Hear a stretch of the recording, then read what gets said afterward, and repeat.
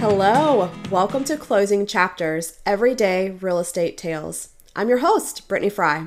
I'm a realtor, I'm a military wife, and I'm a mom. Join me and come transaction by transaction throughout my real estate career starting back in 2016 to hear about the highs, the lows, and the unexpected turns along the way through all of my customers.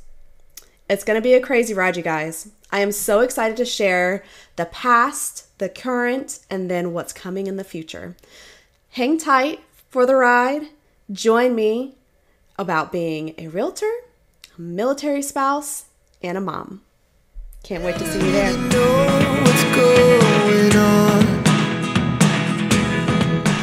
Welcome, friends, to the Closing Chapters podcast, where we talk about everyday real estate tales.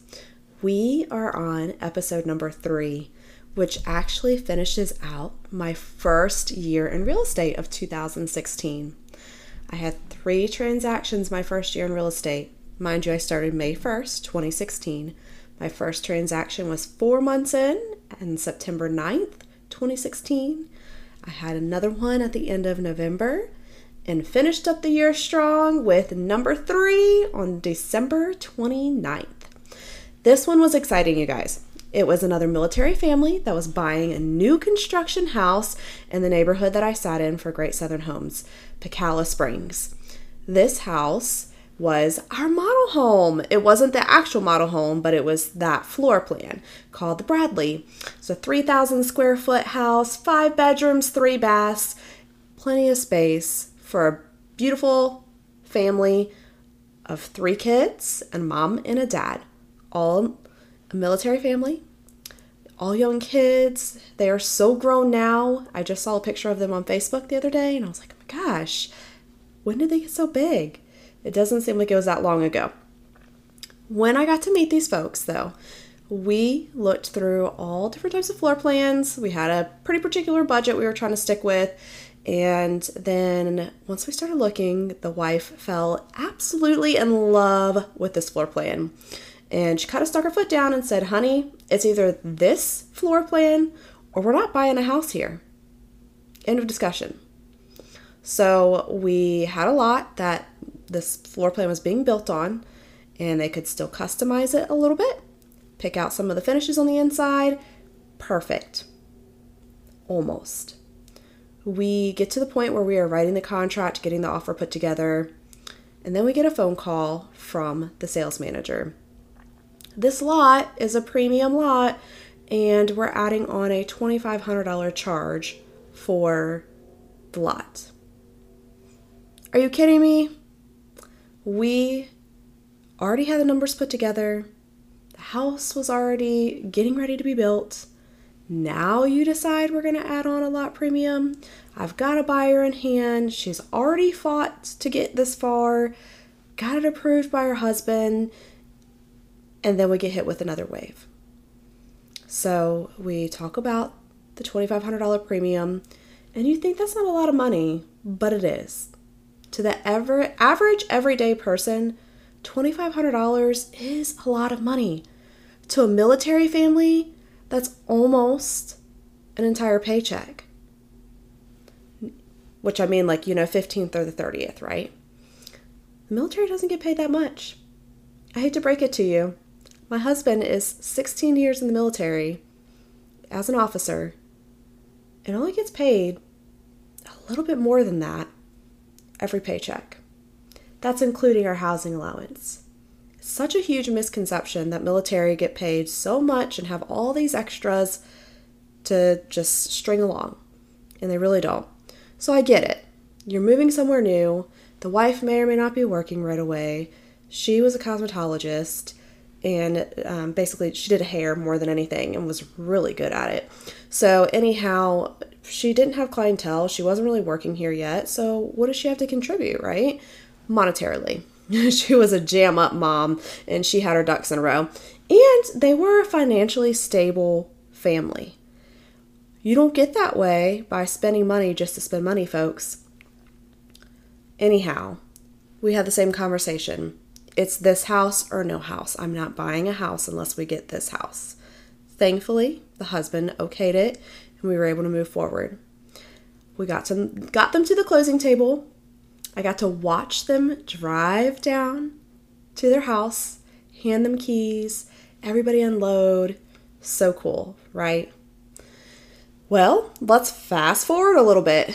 When we were under contract and doing some of the inspections, they had a couple of fencing companies come over and measure to give them quotes for fences, and had one put up right away. They had big dogs, and that was a priority to them. So as soon as they closed, fence went up, all was gravy. Well, not really. The neighbors on either side later on decided that they wanted a fence, and when they went to go check the property lines, my buyer's fence was on their property line. We went by the stakes that were in the ground.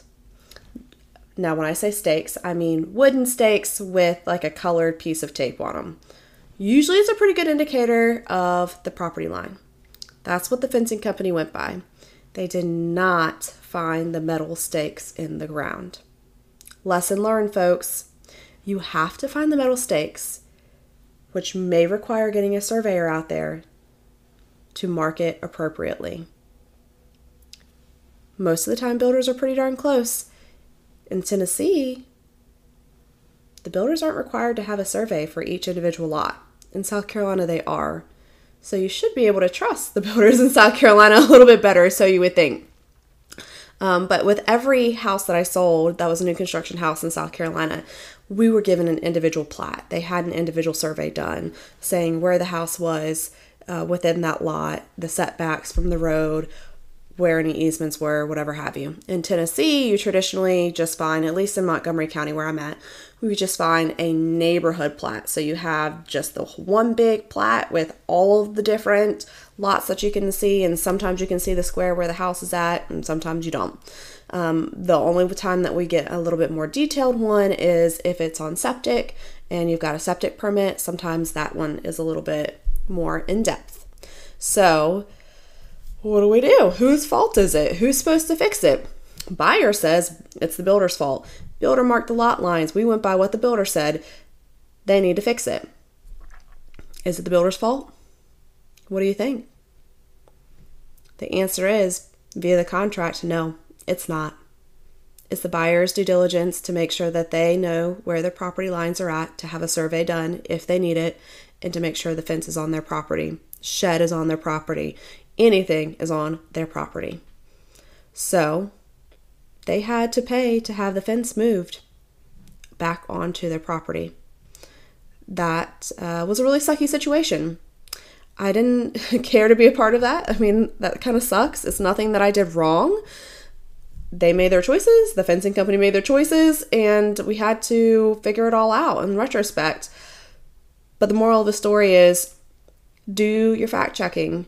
It is worth it to pay a little bit of extra money up front to have the appropriate people there to do the appropriate things and have that extra layer of security. If a survey company would have come out there and marked it, then they probably could have gone back to that survey company and said, hey, you're liable. You marked these lines and we went by it. You found the pins. I paid you specifically for this service, right? We don't pay a builder to find the lot lines for us. We pay them to build our house, okay?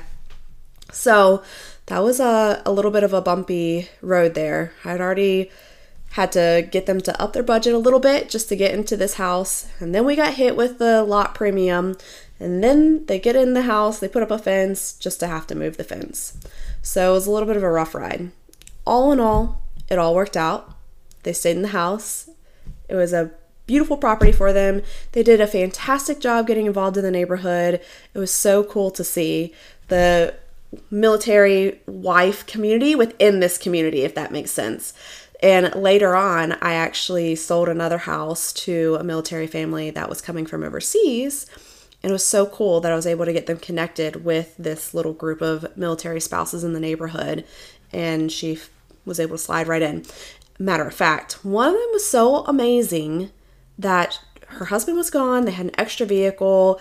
They didn't have a vehicle here yet. Husband wasn't here yet. Kid wasn't here yet. She came ahead to close and get started on getting into the house. So it was actually one of my friends in the neighborhood loaned her a car for the meantime until her car got here. How sweet is that? That's what it means to be in a military community, folks. They take care of each other. They help each other any way they possibly can. And she didn't have to do that. I didn't ask her to do that. I simply made an introduction just so that they would have friends within the community. Such a cool side story to that, right? So, back to 2016. This is it. It's the end of 2016. I've wrapped up my third transaction that I have had a buyer, a seller, and a buyer. The third one was all mine. It wasn't somebody that was given to me. It wasn't another deal that needed to be co-listed with me because someone was moving out of state. I finally did it. By the end of my first year in real estate, I had my very first own customer. How cool is that? Now, I'm going to tell you, there's other agents that hit the ground running and they do a lot more business in their first year. I chose to get very involved in my community first, like we talked about in the first episode, and then the rest came. And I truly believe in that. If you put in the work, the good work, then the rest follows, okay? So you can go pay for leads, you can be on floor duty, you can farm neighborhoods, you can do whatever you want to hustle and bustle and get a bunch of leads and get a bunch of deals closed. But remember this is not the quick and fast game, my friends. We are building long-lasting relationships, a foundation for our business. We want these people to stay in touch with us. We want to stay in touch with them. If it is just some blind lead from Joe down the corner because you sent him 10 flyers and he finally called you, is that an organic lead? Does that feel good? If you paid $1,500 just to be able to have your name on some ad in Zillow just so that somebody would call you, what's the connection? Who's on the other side? Where's the link between you? Let me tell you about how I work by referral. There is always somebody on the other side. A previous client, another agent, another friend, some connection to me that has put that client in touch with me. This makes a world of difference. There is already a layer of trust there, a lot of times a layer of security. With that said, you never let your guard down. It doesn't matter who connects you with who. Nobody knows everybody like they should. Okay? But in general, like we talked about before, a lot of times there's a really bad stigma that realtors are just another salesman. That's so not true, folks. We are here to be so much more. And just like any other job, there's good ones, there's bad ones. You're going to have your pick of the litter, right? I'm a good one, just so you know. But with that said, I want to make sure that there's trust and a bond between us and that we fit and mesh well. And I've also learned that my personality doesn't work for everybody. I'm not always what everybody needs. And if that's the case, I will be the first to say so and tell you who I think you could work well with and make that connection. Because this really needs to be good for you. This is a huge, huge transaction in your world, in your life. One of the biggest amounts of money you're ever going to spend. If you don't feel good about it, if you don't feel good about the people that are involved, it's going to leave a bad taste in your mouth. And I don't want that. So anyhow, if you have the opportunity to go slow and steady, do it. Build those relationships. Wine and dine your clients.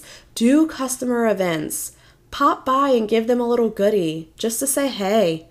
Text them every once in a while. Let them know that you're thinking of them, or that you saw Johnny on the baseball field and saw that he got a home run. Be true to yourself and be a friend. Be a trusted advisor. Be a professional. Don't work transactionally. These people mean something to you, and you mean something to them. Don't brush them to the side as soon as you're done with a transaction, because they are going to come back to you one day if you do the right things, and you're going to be able to help them and everybody you know over and over and over again. So, Word of the wise, after my first year in real estate, I was happy to take it slow and steady, super excited to get my first 3 transactions under my belt, and ready to take on a new year. And boy, was 2017 a lot different. I can't wait to tell you all about it.